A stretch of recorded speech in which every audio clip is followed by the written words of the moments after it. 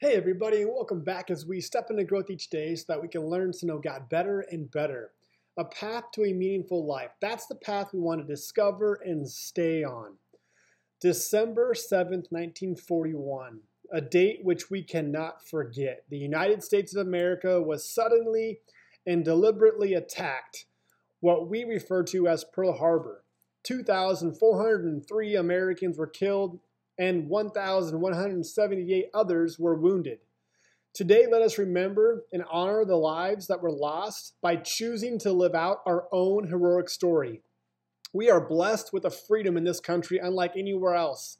Don't waste your story. Don't waste the freedom that so many have fought for, been wounded for, and tragically died for.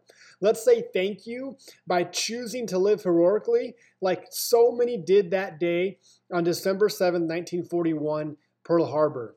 We remember, we mourn, and we are thankful.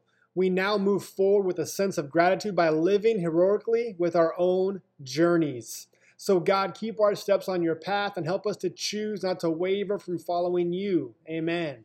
Are you ready? Let's take a step. Let's grow. I believe you are one thought, one word, and or one action away from a totally different life.